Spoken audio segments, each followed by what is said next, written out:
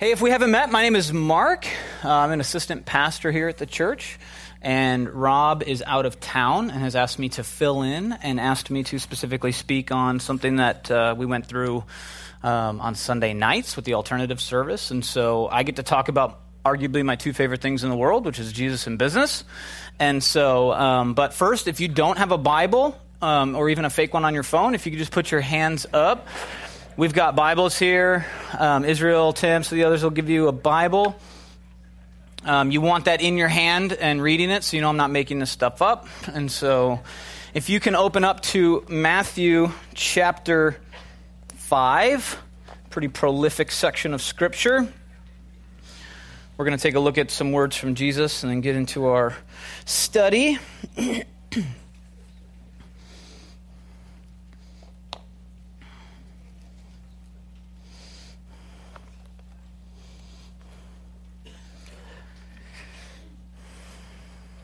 Matthew chapter 5, first book of the New Testament. And let me set it up this way. We recently went through a study on Sunday nights. We have an alternative service, which during the school year is like 95% college students. Really cool time. And so I lead the teaching efforts for that. And under Rob's vision, we recently went through a 7-week study. Actually, I think we did it in like 9 because we had an intro and outro. But there was 7 weeks that we took a look at what's being called the 7 mountains of cultural influence. And so big categories that you can't get away from in some way, shape, or form, regardless of what you do for a living. You are impacted as an American. You come into contact with these 7 mountains, i.e. arts and entertainment, business, education, religion, politics, so on and so forth. And so we go through these major mountains, and I spoke on business as the 7 mountain and the ways in which we're able to glorify God through business. So Rob asked me to teach on that, and so if you were there for that Sunday night, welcome back. As you remember, there was a lot of info, so it probably wouldn't hurt to hear it again. If you're new, I don't know if you ever drank from a fire hydrant before, but it's going to feel a little bit like that. And so, but just know I've got some emails from the first service. If you're like, wow, that went fast and there was a lot, just come up, give me your email. I'm happy to shoot you my sermon notes. I'm in the habit of doing that with Sunday night. The college students, like, send them. And so let me know. So this is adapted from that, just kind of changed the title a little bit for a more general setting. And we're going to be talking about business as worship, not the worship of business, the exact opposite, business as worship. And so if you don't know me or my story, you may not know that I am an assistant pastor, but I am not on staff here. And so I've had that, Rob and I joke, we've had the conversation twice, I think, in the last 5 years about coming on staff, and he totally understands it. But my response to him was, Rob, it's not that I don't feel called to ministry, it's that I feel entirely called to the business world.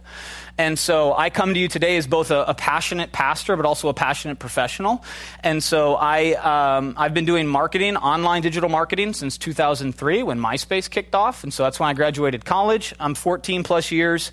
I'm currently director of marketing and digital commerce at a sales and marketing firm in Calabasas. I've worked at various businesses around the area, Camarillo, Thousand Oaks. I was at Sage Publications for a while. Lots of different industries, but I'm always doing the same thing, which is marketing and e-commerce. And so, as I said, I'm both passionate pastor, and that's why I love to talk about Jesus, but I'm also a passionate professional, and I love to talk about business. I'm also a 3-time entrepreneur. For those of you that have started businesses, I know what that's like, especially in California. I've started 3, still operating my most recent one in form of a clothing company. And so not only have the full-time job, but I go home, and people are like, wow, you go home and work more?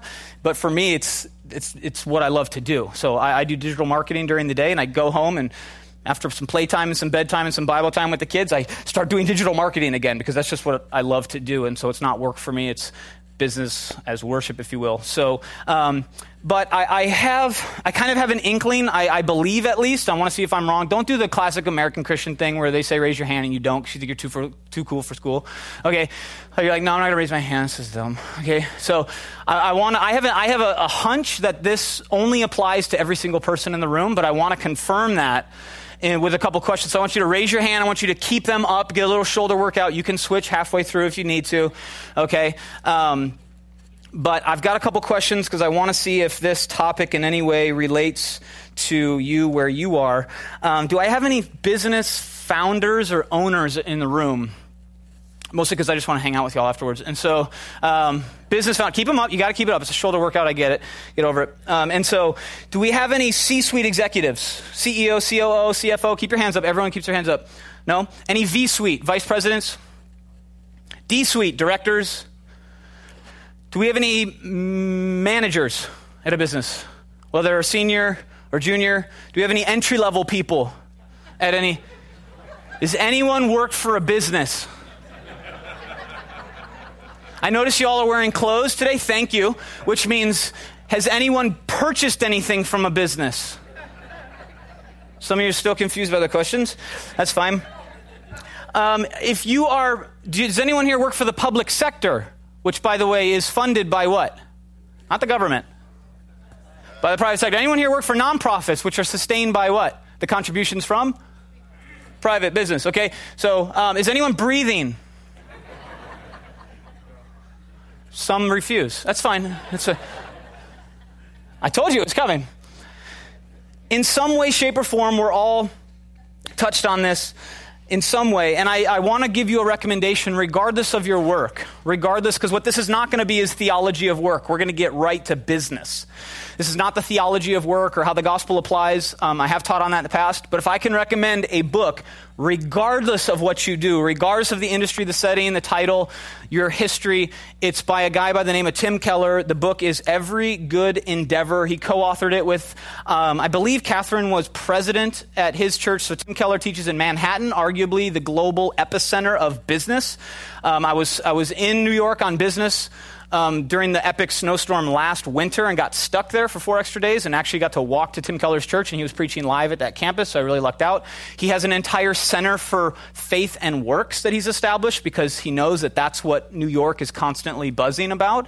And so I believe Catherine was the president of the Center for Faith and Works. I could be wrong on that at the time. And so she writes this with Timothy Keller.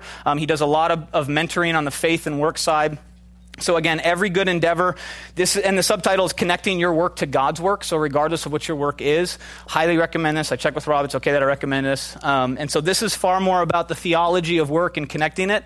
We're going to get directly into business because I don't know if you know this, but to the dismay of some, the Bible does not command, it does not demand free market capitalism. But to the dismay of others, you need to know that the Bible certainly allows for it. And it protects it in some regards, as we're going to see. And so we worship Jesus as God, who came into this world as the God-man and chose to run a business with his dad. People say, well, where's that in the Bible? There wasn't much to write about because he got up and went to work. Did anyone write a book of the Bible about your day-to-day? Not really. Not mine, certainly. Wow, email again. Jesus likely began at the age of 12 as an apprenticeship with his dad's for-profit carpentry business. And carpentry wasn't carpets, by the way, back then. It was mostly stone, actually. If you go to Israel, littered with stone. Most of the architecture is based off stone. That's why the ruins are still there. And so Jesus worked as a construction worker for 18 years. Didn't start preaching until he was 30. Okay, so you read about the early part, wow, he grew in wisdom and the knowledge of the Lord. He was about the God's business. And all of a sudden, he stands up and he's preaching. What we missed was the 18 years of Monday through Saturday, Jesus waking up, having breakfast with his family, his brothers, his sisters, his parents, stepdad, getting together his equipment, going out to job sites, bidding on jobs, possibly losing some jobs to other construction workers, going and getting supplies, organizing tasks, management, possibly hiring and firing, sweating. I often think about the fact, the Bible doesn't say this, but I often wonder if Jesus was on the street building, on his hands and knees, putting together a porch as the Pharisees come floating by in their man dresses, perfectly clean and white, and they look at this poor sap that's on his knees, breaking rocks and building things, to be poor, and it's God. sweating with calloused hands, cutting himself, bleeding. Little did they know that that was the blood of the Son of God on the work site. And so Jesus himself co-owned and ran a business. And I had you open to Matthew 5 for a peculiar reason, but when we did the 7 mountains of cultural influence, this was really our anchor text. And I want to show you why. So we'll just begin reading. I'll jump in a couple times. We're going to read through verse 16, but we'll start at 1. It says, "And seeing the multitudes, he," that's Jesus, "went up on a mountain. And when he was seated, his disciples came to him. Then he opened his mouth and taught them." It says that Jesus came preaching and teaching, 2 different things. And so today, whereas maybe if you've heard me in the past, I really do love preaching, but I also really love teaching. It's going to be a little more systematic. It's going to be a little more formulaic. You're going to hear things repeated. It's called signposting. We're going to be a little bit more on the format side, not so much on the bold proclamation of the gospel side. There will be some of that, but it says Jesus came preaching and teaching. In this moment, he taught them. And he says this, he said, "Blessed are the poor in spirit." I want to say this, is that he does not allow you to enter this calling. He's about to call them into something radical and world-changing, not only life-changing, but world-changing. And so, but before he does that, he has to set a humble predisposition. And so he says, "Blessed are the poor in spirit." Now, this doesn't mean you're depressed. This doesn't mean that you are weak. In fact, the definition of strength is meekness under control. But he says, but we do acknowledge, as Christians, we do acknowledge that we are poor in spirit, in a sense that we of our own volition could do nothing apart from the external person, the work of Jesus Christ. He came to us when we could not save ourselves. It's that we ran into the waves and we didn't know how to swim, and we're churning and we're turning at Zuma Beach, and he had to come into the water and pull us out. In that point, we were poor in spirit. We were unable to save ourselves. And so this isn't about, hey, be awesome at business, be dominant, go out there and crush it and kill it. He says this begins with a very humble understanding that we are poor in spirit, that Jesus came to us when we did not have the ability on our own to save ourselves. He came to us, he gave to us, he cared for us, he loved on us, and he pulled us out of the place that we were in. I want you to remember that. And so he says that you're poor in spirit. He says, for theirs is the kingdom of heaven. Blessed are those who mourn, for they shall be comforted. Blessed are the meek. It doesn't mean weak.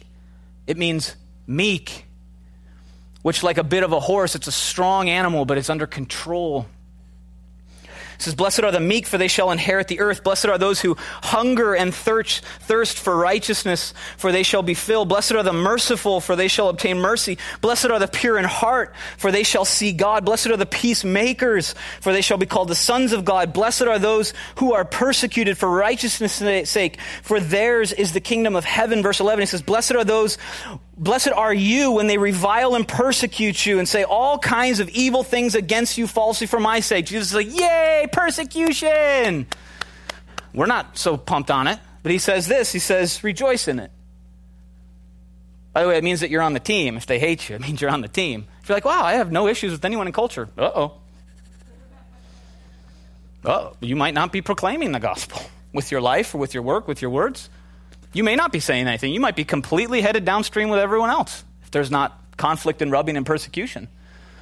Not overt persecution, but covert persecution, which we're seeing the rise of in America. But he says, rejoice and be exceedingly glad, for great is your reward in heaven. For so they persecuted the prophets who were before you. He says, you're in good company.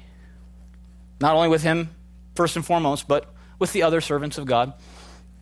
And he says this, so he set this up. He says, look, it's about being poor in spirit, mourning, being meek, having a hunger and a thirst, and being merciful and pure in heart and a peacemaker. You'll be persecuted. He's not setting up a prideful calling.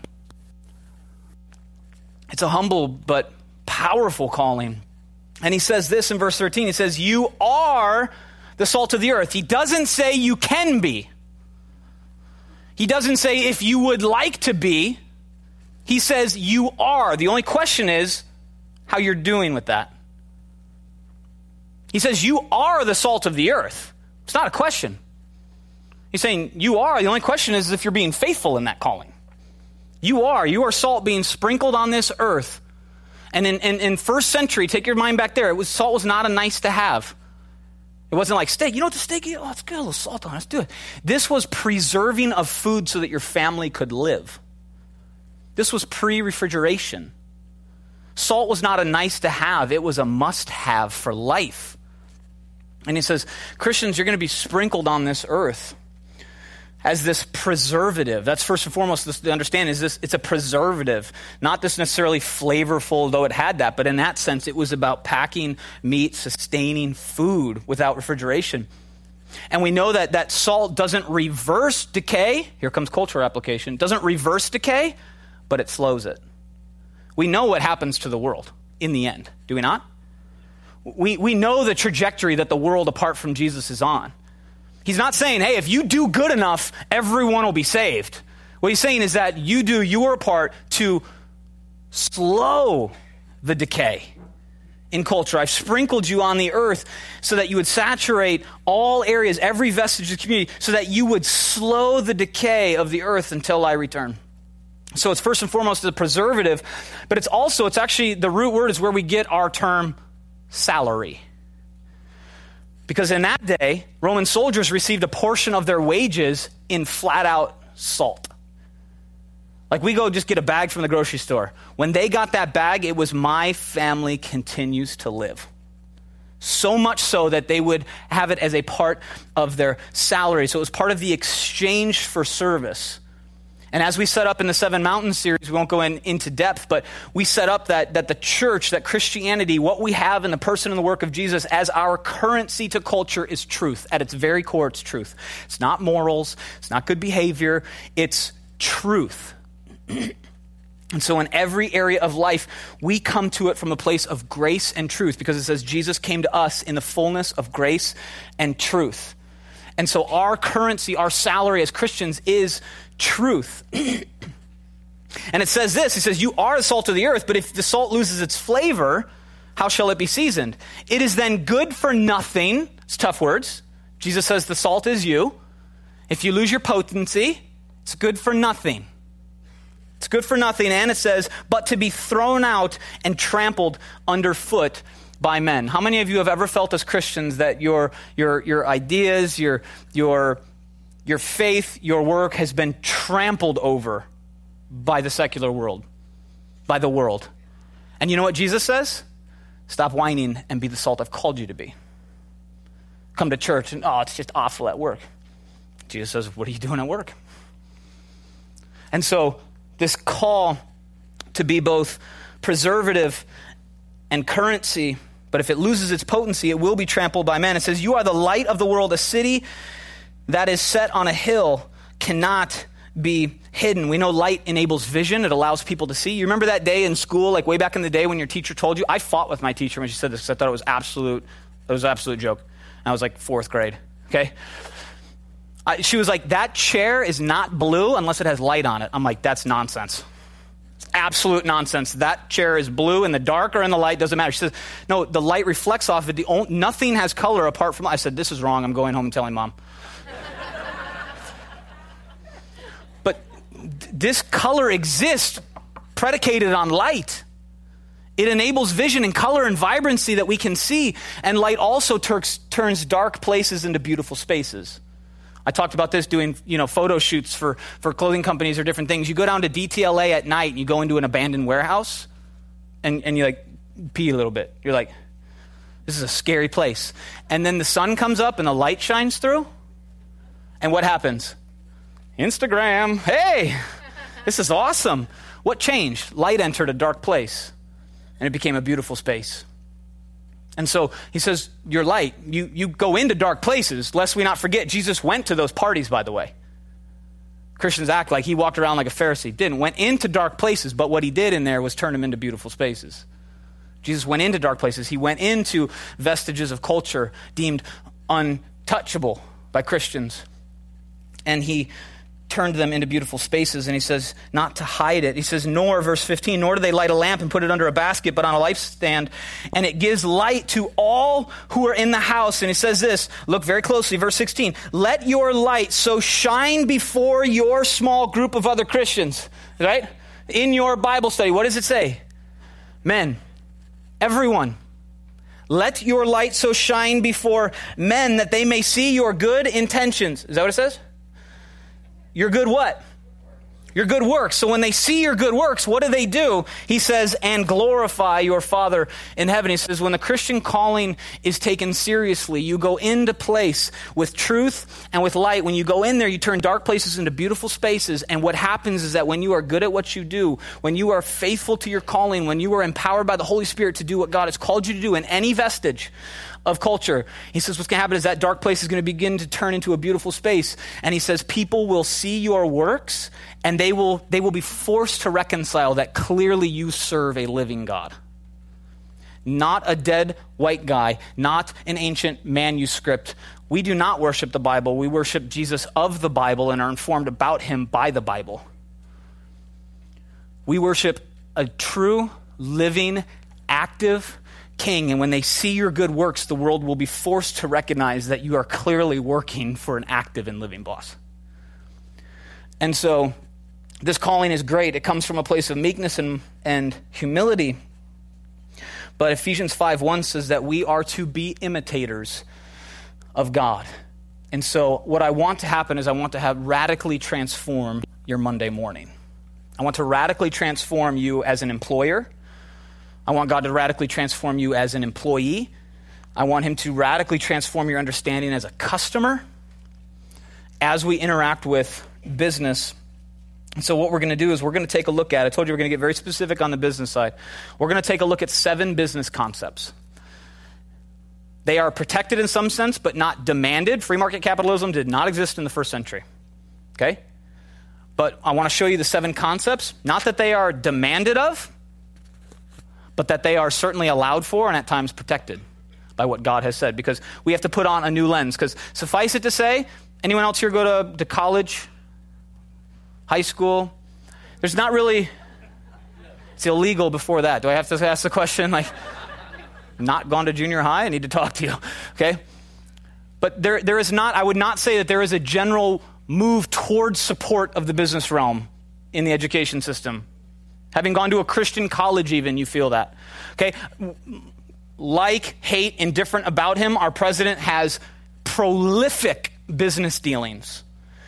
I think we're at the cusp of another 4 to 8 years of intense scrutiny, not only of his business, but in business in general. It will be shown to be, at best, a necessary evil. At best. Something we just have to do, but that it's always greedy, it's always wrong, it always exploits, it never restores. It certainly can't be declared good. We're going to take a look at 7 business principles, and they include productivity, ownership, employment, commercial transactions, just buying and selling, money, profit, and I save this one for last, inequality of possessions. So I don't teach the Sunday night until about 7, so we're good till about 6:30. You ready? Here's how the format's going to go. I want to set up a presupposition in the negative that you may have heard. You may have heard other people talk about or discuss. I'm going to set up a false presupposition. And then the truth. I'm going to support it biblically. I'm going to tell us how the gospel calls us out of the temptation to use these elements for sin and calls us in to the business of glorifying God through them. Again, that list being productivity, ownership, employment, commercial transactions, money, profit, and inequality of possessions. You ready? You think we can do it by 6:30? We'll see. Productivity, number 1. The false presupposition is that working and producing goods and services is at best a necessary evil. It is the outcome of evil. It is a necessary evil because the world is broken. And yet we see that in Genesis 2, work was established before sin entered the world. Humans were created, they were married, and they were put to work before sin entered the world. Work was a part of a perfectly functioning harmony between God and man. I think it was Spurgeon who said, a perfect man is a working man. That doesn't mean that if you work, you're perfect. What it says, what he was saying was, 2 perfect men have ever walked the earth, Adam and Jesus, and they both worked. Now, Adam was there for the fall, but you need to know that he was working before it fell. And so producing And I'm going to say this, you're going to hear this over and over. Producing goods and services is fundamentally good and provides many opportunities to glorify God, but also many temptations to sin. We have to have this balanced view. It's not all good or all bad. We have to understand where it can be good and where it can lead to sin. Producing and work in general is part of the purpose for which God has put us on earth. Genesis 2:15 says, "Then the Lord God took the man and put him in the Garden of Eden to tend and keep it." This was perfect shalom with God. And he said, Adam, you work. Genesis 1:28 says, God blessed them and God said to them, be fruitful and multiply, fill the earth and subdue it. That means bring forth its potential. I didn't just simply give you minerals and resources on earth for them to be stared at. He says, subdue it, bring its full potential to life. He says, having dominion over the fish of the sea. I love that. The gospel of Jesus Christ is that you are better than fish. Congrats. It says, over the birds of the air and over every living thing that moves on earth. Then the fall happened. And we know that Adam and Eve chose themselves over God. And it says in Genesis 3:2-1, my side business is currently a clothing company. I'm not wearing one of my shirts. I'm wearing one of Mikey Taylor's shirts right now. And so most people don't know this. I'll give it to you because you're family. Is that people look at our clothing company, they're like weird skulls. They're like upside down and like dark motorcycle stuff. And don't worry, it's all gospel centered. All right, I can give you the verses. Okay, and so, but most people don't know that we predicated our entire desire to go into the clothing industry based on Genesis 3:21 that says, the Lord God made tunics of skin. What happens is that sin has entered the world. God comes down, he pursues his people. He's the only God of any religion that pursues his people, doesn't ask them to pursue him. He comes to Adam and Eve, he says, Adam, where are you? He finds him, he preaches the gospel. He says, I'm going to send a solution. Here's part of the curse based on what you've done. Here's part of the curse. But he says, I'm going to send a solution. I'm going to send you a savior. I'm going to put enmity between you two. So he preaches the gospel as soon as the proto-evangelium, the first gospel, and then, once he's preached the gospel, the very first restorative act in human history is that God made tunics of skin and he clothed them. Is that they were naked and ashamed, and God said, the solution is coming, I'm going to send a solution, and then he put a shirt on them. And he covered them, and he cared for them, and he gave them that which they didn't deserve. It's the first restorative act after preaching the gospel. And so since the fall, humans now have a need for goods and services. Unlike angels and demons who exist in the spiritual realm, humanity, has a need for goods and services. And humans can now experience God-given desire to be productive and to make or do something useful for others. That desire causes us to exercise faithful stewardship so that we and others may enjoy the resources of the earth that God has made. So the gospel calls us out of the temptation to use productivity for sin. We're tempted to turn our hearts from God and to focus on material things for their own sake rather than God's glory. We're tempted to produce goods that bring monetary reward but are harmful and destructive and evil. And the gospel calls us into the business of glorifying God with our productivity by working to bring forth earth's potential as for the Lord and not for men, Colossians 3:23, by imitating God's attributes of wisdom and knowledge and skill and strength and creativity and sovereignty and order. I marvel at the fact that God did not create the fish before he created the ocean. Anyone else? True or false, God could have created everything that has ever existed by just saying now, right? What did he do instead? He spent 6 days working. It's a work week, by the way. There's no weekend in the Bible. There's a Sabbath. Some of you want to leave right now, okay? Don't touch my Saturday, Pastor, okay? There's no weekend. There's a Sabbath, and God modeled that for us in that he worked 6 days when everything could have just existed. And it's fascinating that he appears to have a plan and an organization. Why? Because he created the water before he put the fish in him. So how does he radically transform your planning process in your business and your initiative? Is by taking a look at the fact that God himself put forth a planning, project, initiative, and task timeline. And then he spread it out, and he was diligent and creative. Anyone a scuba diver? Anyone been deep? Seen the weird things Jesus put at the bottom of the ocean? Anyone seen that? Even on land. Anyone seen an aardvark? Okay. You think Jesus isn't creative? Like, he's making aardvarks for crying out loud. He's up there just going, they're not going to know what to do with this one. There's no use for an aardvark, okay? Just some weird-looking animals coming by. He's like, monkeys are cool. I'm going to make 4,000 species of them. Give some weird colored butts. He's just going to... I don't know if you know the same Jesus I know, but he is funny and creative, and he plans and he strategizes. Like, he had a plan and he implemented it. And it was beautiful. And so he says, that's how you imitate me. Be creative, be diligent, be task-oriented, have order and planning. It doesn't mean that we worship the plan, but that we can worship amidst the plan. And so the gospel calls us into glorifying God by working and bringing forth the earth's potential, by imitating the attributes of God, and by providing goods and services to others for their good and God's glory. And so in productivity, we see the opportunity to sin, but the calling to worship. Number 2, ownership. The presupposition is that all ownership of property is a form of greed and therefore morally tainted. I love this. You see this in the socialist systems. They say it's bad when people own things. So what does the government do? They own things. What is the government? People. It's bad when you own things, but if we own it, no worries. It's not working out very well. Have you seen the difference between North Korea and South Korea? Okay? I honestly believe the best thing we could do for Cuba is to inject a free market. And I'll go. I want to go scuba diving in Cuba like you would not believe. When they get a taste of that creativity, that freedom, and if they're allowed to, things happen, restorative works take place. The truth is that owning possessions is fundamentally good and provides many opportunities to glorify God, but also many temptations to sin.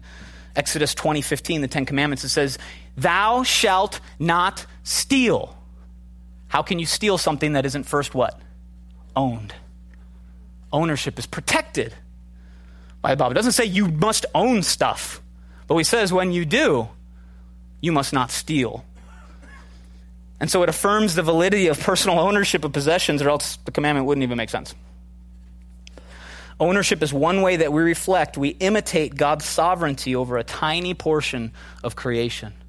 And so as God owns and stewards and nurtures and cares for the entirety of the universe, he says, this is your lot in life. This is what you have, and you can grow it, as we're going to see. He said, but you steward and you manage that to my glory, because that's a picture of what I'm doing with all of creation.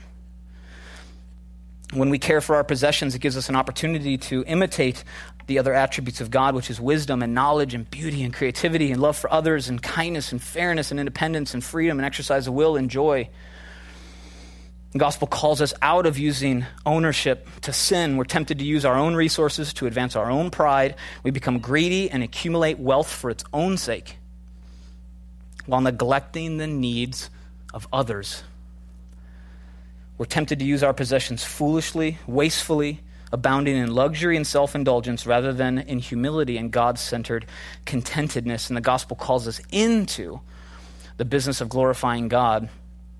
And one of the ways, I asked if you had your seatbelts on, one of the ways we glorify God with our possessions is by giving them away. Some of you are like, I don't believe you, so I have 4 Bible verses. Hebrews 13:16 says, do not forget to do good and to share. I love that. Every parent at some point has said, look, you have to share. You tell your kids that, right? You have to share. And then pastor's like, hey, parents, you have to share. And you're like, hold up, wait a second. I don't know about that. I worked hard for this. I don't know if I have to share. Who are you to tell me I have to share? Right? We do it with our kids. You need to share. The Bible's like, so do you. You're like, wait a minute. Hold on.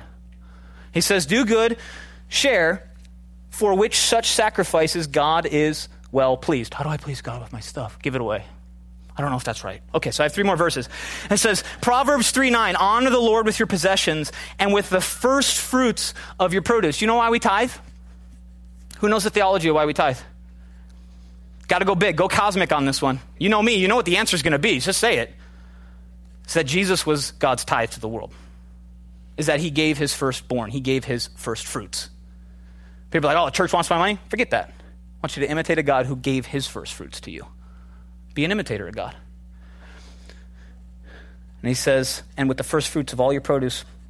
Acts 20:35 says, I have shown you in every way by laboring like this that you must support the weak, parentheses, regardless of the GOP platform. That's what it says. In my Bible, I wrote it in there. It's wrong. Just relax. Some people are going to quit the church. I'm sorry. But it says this. It says, by laboring like this, that you must support the weak. You must support the weak. And remember the words of Lord Jesus when he said, it is more It is more blessed to give than to receive.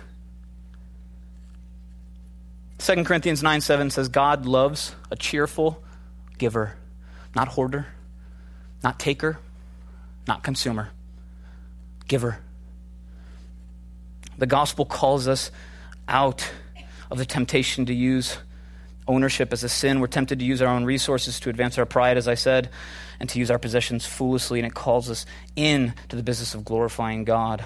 Number 3, employment. We having fun yet? Some of you are like, this list is 7? Okay. Employment. Number 3, false presupposition is that employing others and gaining profit from someone else's work is evil. You've heard this said. This is what Marxist theory is predicated on, is that it is always exploitation. The truth is that hiring people to do work is fundamentally good and provides many opportunities to glorify God, but also many temptations to sin. Jesus himself said the laborer deserves his wages. Luke 10:7. Employers, pay well. I marvel at the fact that I read Inc. magazines, Entrepreneur magazine, and they're coming out with all these articles like, turns out when employers take care of their employees, they stick around.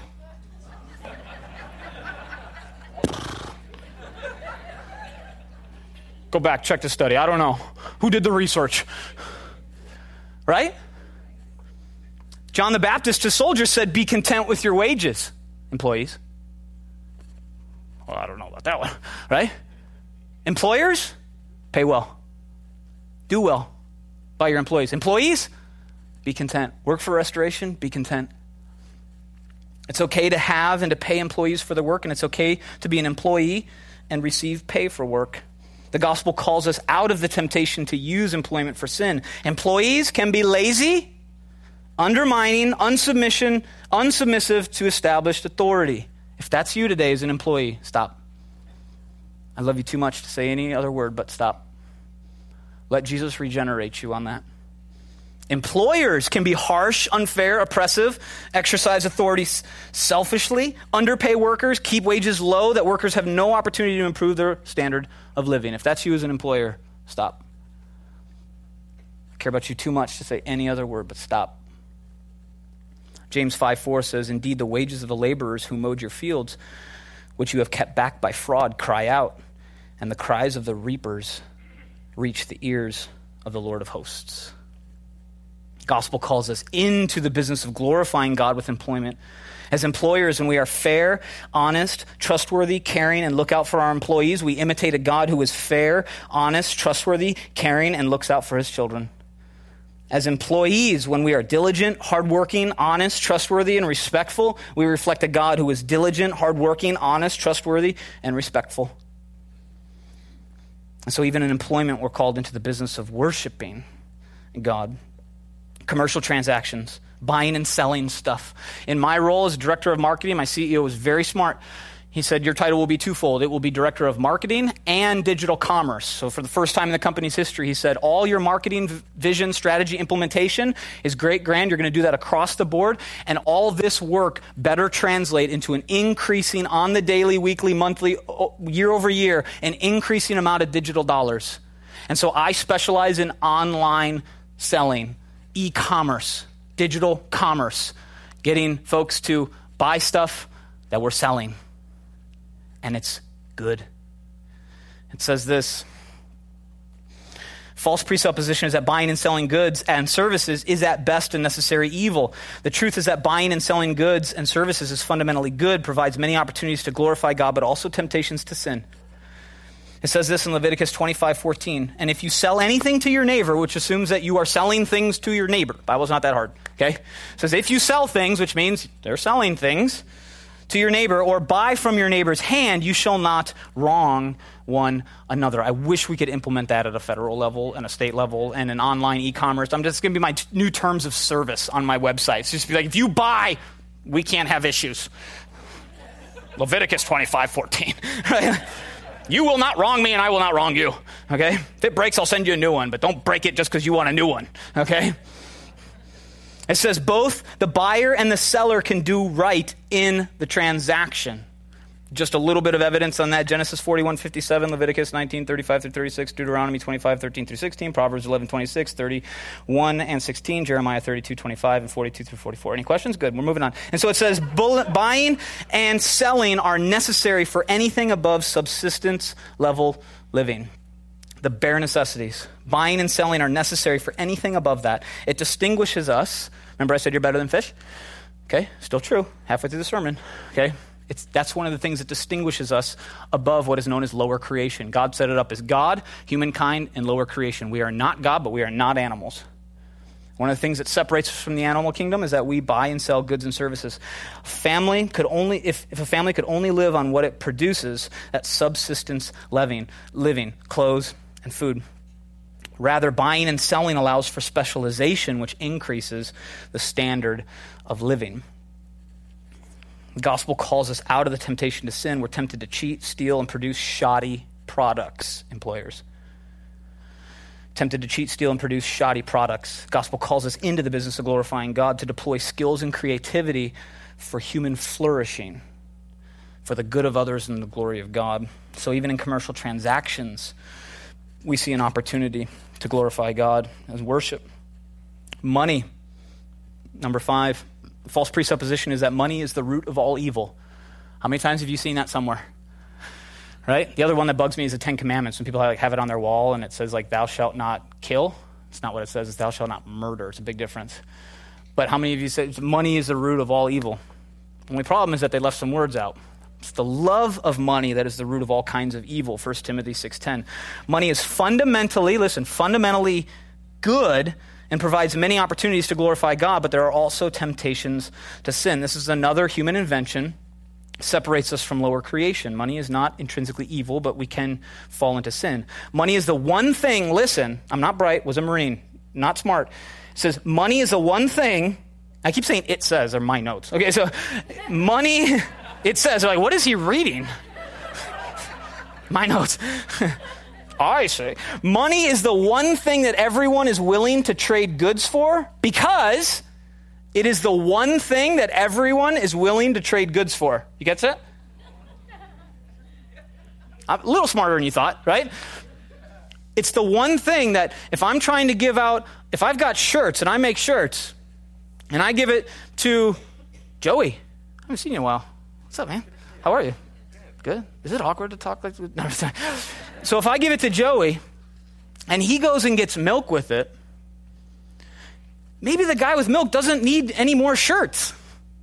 So I gave you a shirt, and now he's got that he wants to give. The only thing that could cause Joey and I to have a relationship, you to have a relationship with the grocer or the butcher, is a mediator.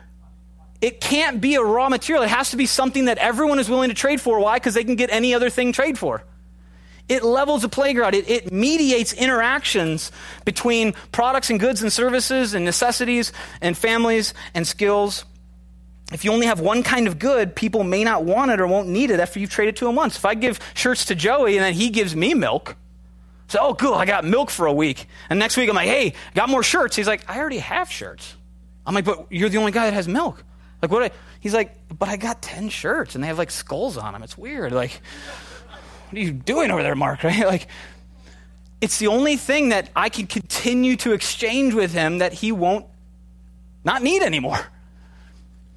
And so money enables us. It's also, so if you have one kind of good, people may not want it or need it after you've traded with them once, but it also enables us to assign value to goods and services. So as an entrepreneur, I've created a clothing line where I buy blank shirts and I have a designer put a design on them. We wipe ink. We believe we've added 5 times the mark value to that blank t-shirt. It's now cooler. It now has more value.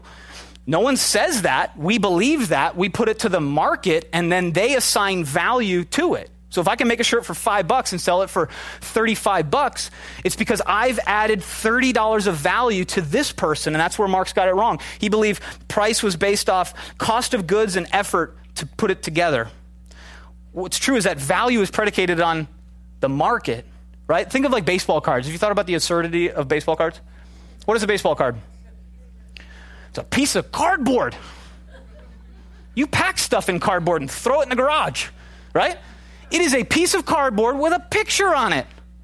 If I have a Honus Wagner baseball card, why on earth is some dude in Maryland going to give me 20 grand for it? Is that actually worth 20 grand? No, I got boxes I'll sell you if you want cardboard. He believes that having a piece of that history is worth 20 grand to him. The market assigns value. We add value, and then the market assigns it. And it's a good thing. It means we're contributing to raising the standard of all. And so they assign the value in goods and services, and money allows us to do that. Money is simply a tool for use. It makes voluntary exchanges more fair, less wasteful, and far more extensive. It can't be evil, or God would have nothing to do with it. And in Haggai 2:8, he says, the silver is mine and the gold is mine, says the Lord of hosts. The gospel calls us out of the temptation to use money for sin. It's very powerful. It comes with a heavy responsibility. Many become ensnared to the love of money, and it turns their hearts away from God. Jesus says you cannot serve God and money in Matthew 6:24, but you can serve God with your money. You cannot serve God and money, but you can serve God with your money. We are warned against accumulating too much that we hoard for ourselves and don't use for good. Matthew 6:19-21 says, do not lay up for yourselves treasures on earth where moth and rust destroy and where thieves break in and steal, but lay up for yourselves treasures in heaven where neither moth nor rust destroys and where thieves do not break in and steal. For where your treasure is, there your heart will be also. The gospel calls us into the business of glorifying God with our money. It enables us to invest and expand our stewardship, thus imitating God's sovereignty and his wisdom over that which he stewards. It enables us to meet our own needs, thus imitating God's independence. It enables us to give to others, thus imitating God's grace and mercy. It enables us to give to the church and to evangelism, thus bringing the message of the gospel to others. And so even with money, we're called into the business of worshiping God with our money, not worshiping money as God. Profit. There's a false presupposition that producing goods and services and selling them for more than it costs to produce is evil, exploitive. Truth is that earning a profit is fundamentally good and provides many opportunities to glorify God, but also temptations to sin. For those of you that don't know, maybe younger folks, profit is simply a business term. It essentially means selling a product for more than it costs to produce it. That's it. Jesus worked as a for-profit carpenter that would assemble the materials, do a job, and charge more than it cost him to assemble the materials and do the job. And so if you produce 100 loaves of bread for $100 and sell for $200, you've got $100 profit. What cost me $1 to produce is worth $2 to my community in value. It shows that our work has added value to the materials used. Luke 19 is the parable of the minas. Jesus is telling a story of a nobleman. He's teaching his disciples, calling 10 of his servants and giving them 1 mina each. It's about 3 months' wages, okay? 3 months' wages. And he told them, I love this, super gangster. Jesus in Luke 19:13 says, do business until I come. Oh, it's great. I'm going to make that a shirt, okay? Do business until I come. He says, here's the investment, do business until I come. And he's telling a parable ultimately that points to himself, but he says to the nobleman, do business until I come. One of the servants earned 1,000% profit. Woo! 1,000%. I used to work at a skincare company. Ladies, we put some goop in a canister for $2 and y'all see a $150 product. Like, that's amazing, right? Guys are nodding their head. Women are mad right now, okay? We ran minimum 1,000% markups on skincare. And someone after the first service came up, he's like, I did a little skincare too. It's like the canister actually costs more than the goop. 100%. Pennies. You know how fast food makes all their money? Drinks. It's not even the food. Drinks. We pay for drinks. That's all the margin they need, right? Ladies, love you to death. Sell a lot of stuff to you. But we get 1,000. You can get 1,000% markup on stuff. People are like, that is absurd. That is exploitative. And Jesus says, you know what I'm going to do with the guy that got 1,000%? I'm going to give him 10 cities. Right? The nobleman says, that was a good investment. There's another guy that got 500% profit. Nobleman says, you will be over 5 cities. And there's a servant who made no profit. Guess what happened? He was rebuked. They took his mina and they gave it to the dude that did 1,000%. That doesn't seem very socialist. I know.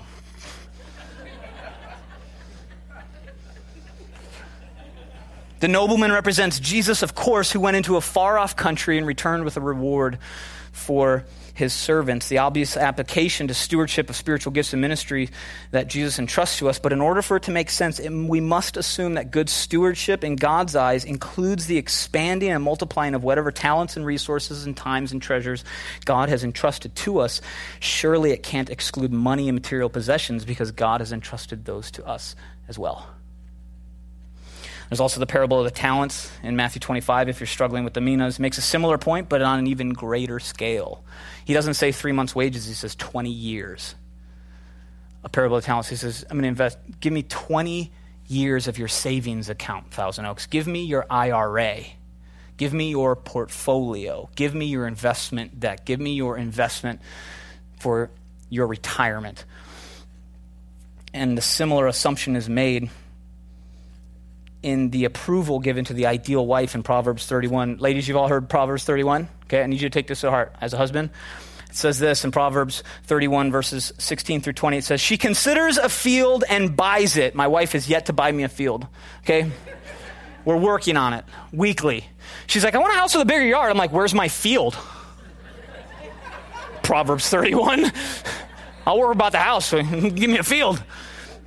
She considers a field and buys it. From her profits, she plants a vineyard. She girds herself with strength and strengthens her arms. She perceives that her merchandise is good.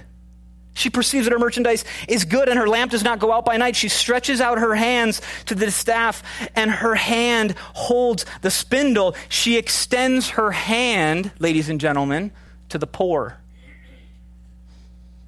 Yes, she reaches out her hands to the needy.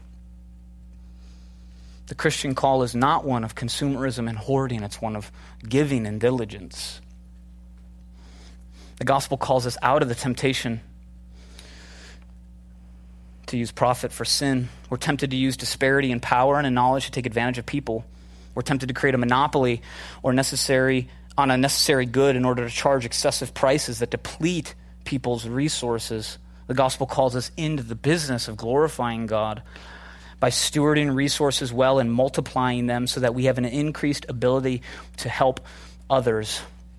I'm a guy that likes to talk in not short, you're like, no way. I'm a marketing guy. I like, not jingles, but the modern day jingle. I like headlines and subtitles. And someone recently asked me, said, what's your philosophy, as an entrepreneur, what's your philosophy for business?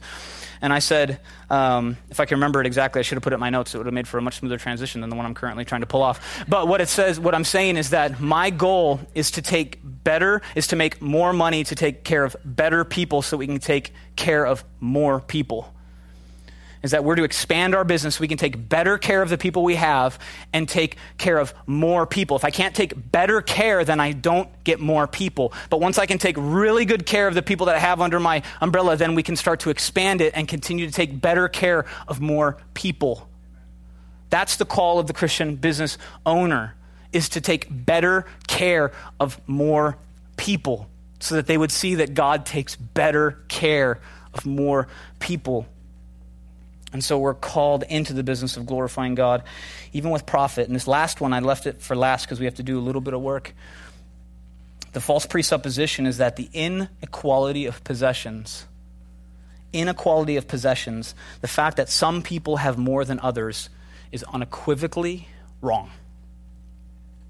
The truth is that some inequality of possessions is fundamentally good and provides many opportunities to glorify God, but also many temptations to sin. And some extreme inequalities are wrong in and of themselves. Admittedly, you may be surprised to think that some inequalities of possessions can be good and pleasing to God. The Bible teaches us that there are varying degrees of reward in heaven. By the way, it's all going to be awesome. It doesn't matter. Like if you're a street sweeper, by the way, the streets are gold. It's fine. Like it's awesome, okay? There are varying degrees of reward in heaven, and various degrees of stewardship that God entrusts with people on earth. Remember the parable of the minas. Jesus said to one, you will have authority over 10 cities. To the other one, he said 5. He rewarded differently based on diligence and their effect. 2 Corinthians 5:10 says that for we must all appear before the judgment seat of Christ. That is the unequivocal understanding that we are all the same before God. We are all to appear before the judgment seat, that each one may receive the things done in the body according to what he has done, whether good or bad. There are varying degrees of reward in heaven and varying degrees of punishment in hell. Again, that's 2 Corinthians 5:10. Inequalities are necessary in a world that requires a great variety of tasks to be done. The example I like to use is a CEO and a cashier. CEO, you hear at college campuses, it's absurd that a CEO would make more in a week than that cashier would make in an entire year. I say, no, it's not. Because that CEO deals with decisions that affect every part of the business. On any given Tuesday morning, he makes decisions greater than the sum of the decisions made at the cash wrap for an entire year. It makes a ton of sense. I have a wicked smart CEO who loves Jesus and serves his church faithfully in Malibu. I love that he makes way more than me. Why? Because the decisions he makes have way more gravity. And the reason I'm able to make decisions in my role is because he's making decisions so that I can have that role. And so it absolutely makes sense, not only in a variety of tasks, but in a variety of industries. I love metal music. Some of you know that, and it freaks you out. I listen to, I don't say Christian metal bands because they don't describe themselves as that. They believe, like I do as an entrepreneur, that I'm a Christian with a company. It is not a Christian company.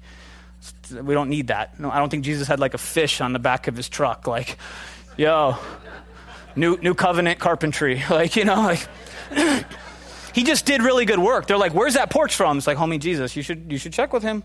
It's a really good porch. Like, Jesus did it. Okay? But I love metal music. Okay, and because of my clothing company, I have like some inside, I'm like friends with some of my favorite metal bands. It's insane. If you follow me on Instagram, I'm sorry. Okay, and so I absolutely love it. And I recently went to a band called Wolves at the Gate. One of my favorite bands. Are out of Ohio, Christian, love the Lord, preach the gospel. They go into a dark place and they make it a beautiful space. They go on tour with secular bands. They go forefront in the darkest places of LA and around the country, and they turn a light on. It's a radical depiction of the gospel. And they go in, and Nick, the lead singer, texted me. He's like, hey, are you coming to the show at the Roxy? I said, dude, of course. He's like, let me get you on the guest list. I said, Nick, I already bought my ticket, dude. Like, I love you guys. Like, I can't wait to hang out with you. I got to hang out with the band before and after, give them some shirts, do that whole thing. I was like, I am glad to pay $20 for this ticket. And I went, I had a great time. I also recently went to Minnesota because I was asked to perform the wedding of one of my closest high school buddies.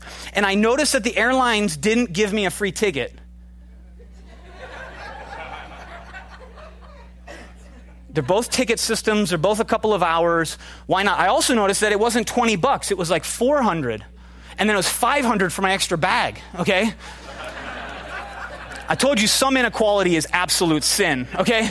And so I noticed that it was like $400 for 3 hours, and this was $20 for 3 hours. Why? Because Nick, I love you, dude. You guys are amazing. That was about $20. I walk onto that plane. It's like, hey, pilot, you pretty good at your job? You deserve my $400. Do your thing, okay? It's not like going to a metal concert. You're flying me across the country, right? You deserve thousands and thousands of dollars. Even though they're both tickets, it's about 3.5 hours. Same deal. Different industries, not just different tasks, right? Pray for pilots, right? Like you definitely. Does that make sense? Is that the clearest illustration you've ever heard in your entire life? Okay. And so it's not just a variety of tasks, but a variety of industries. Jesus is concerned with our faithfulness amid inequality. I got to go. And so we saw the poor widow and put a penny in the offering. So he called his disciples, it says in Mark 12, 43 through 44. It says, so he called his disciples to himself and he said to them, assuredly I say to you that this poor woman has put in more than all those who have given to your treasury. For they all put in out of their abundance, but she gave out of her poverty and put in all she had, her whole livelihood. James 2:5 says, has God not chosen the poor of the world and the rich to be rich in faith and heirs of the kingdom which he promised to those who love? Look, for those of you that give, and I know it's tough in California, for those of you who do give faithfully and it hurts, I want you to know that Jesus sees and Jesus is pleased. He knows that you give out of tough times and that you are faithful. Jesus sees. It also exhorts those who have large resources to be content in what God has entrusted to them, not their riches. Paul tells us that they will face greater temptations. I do not envy the wealthy. I don't.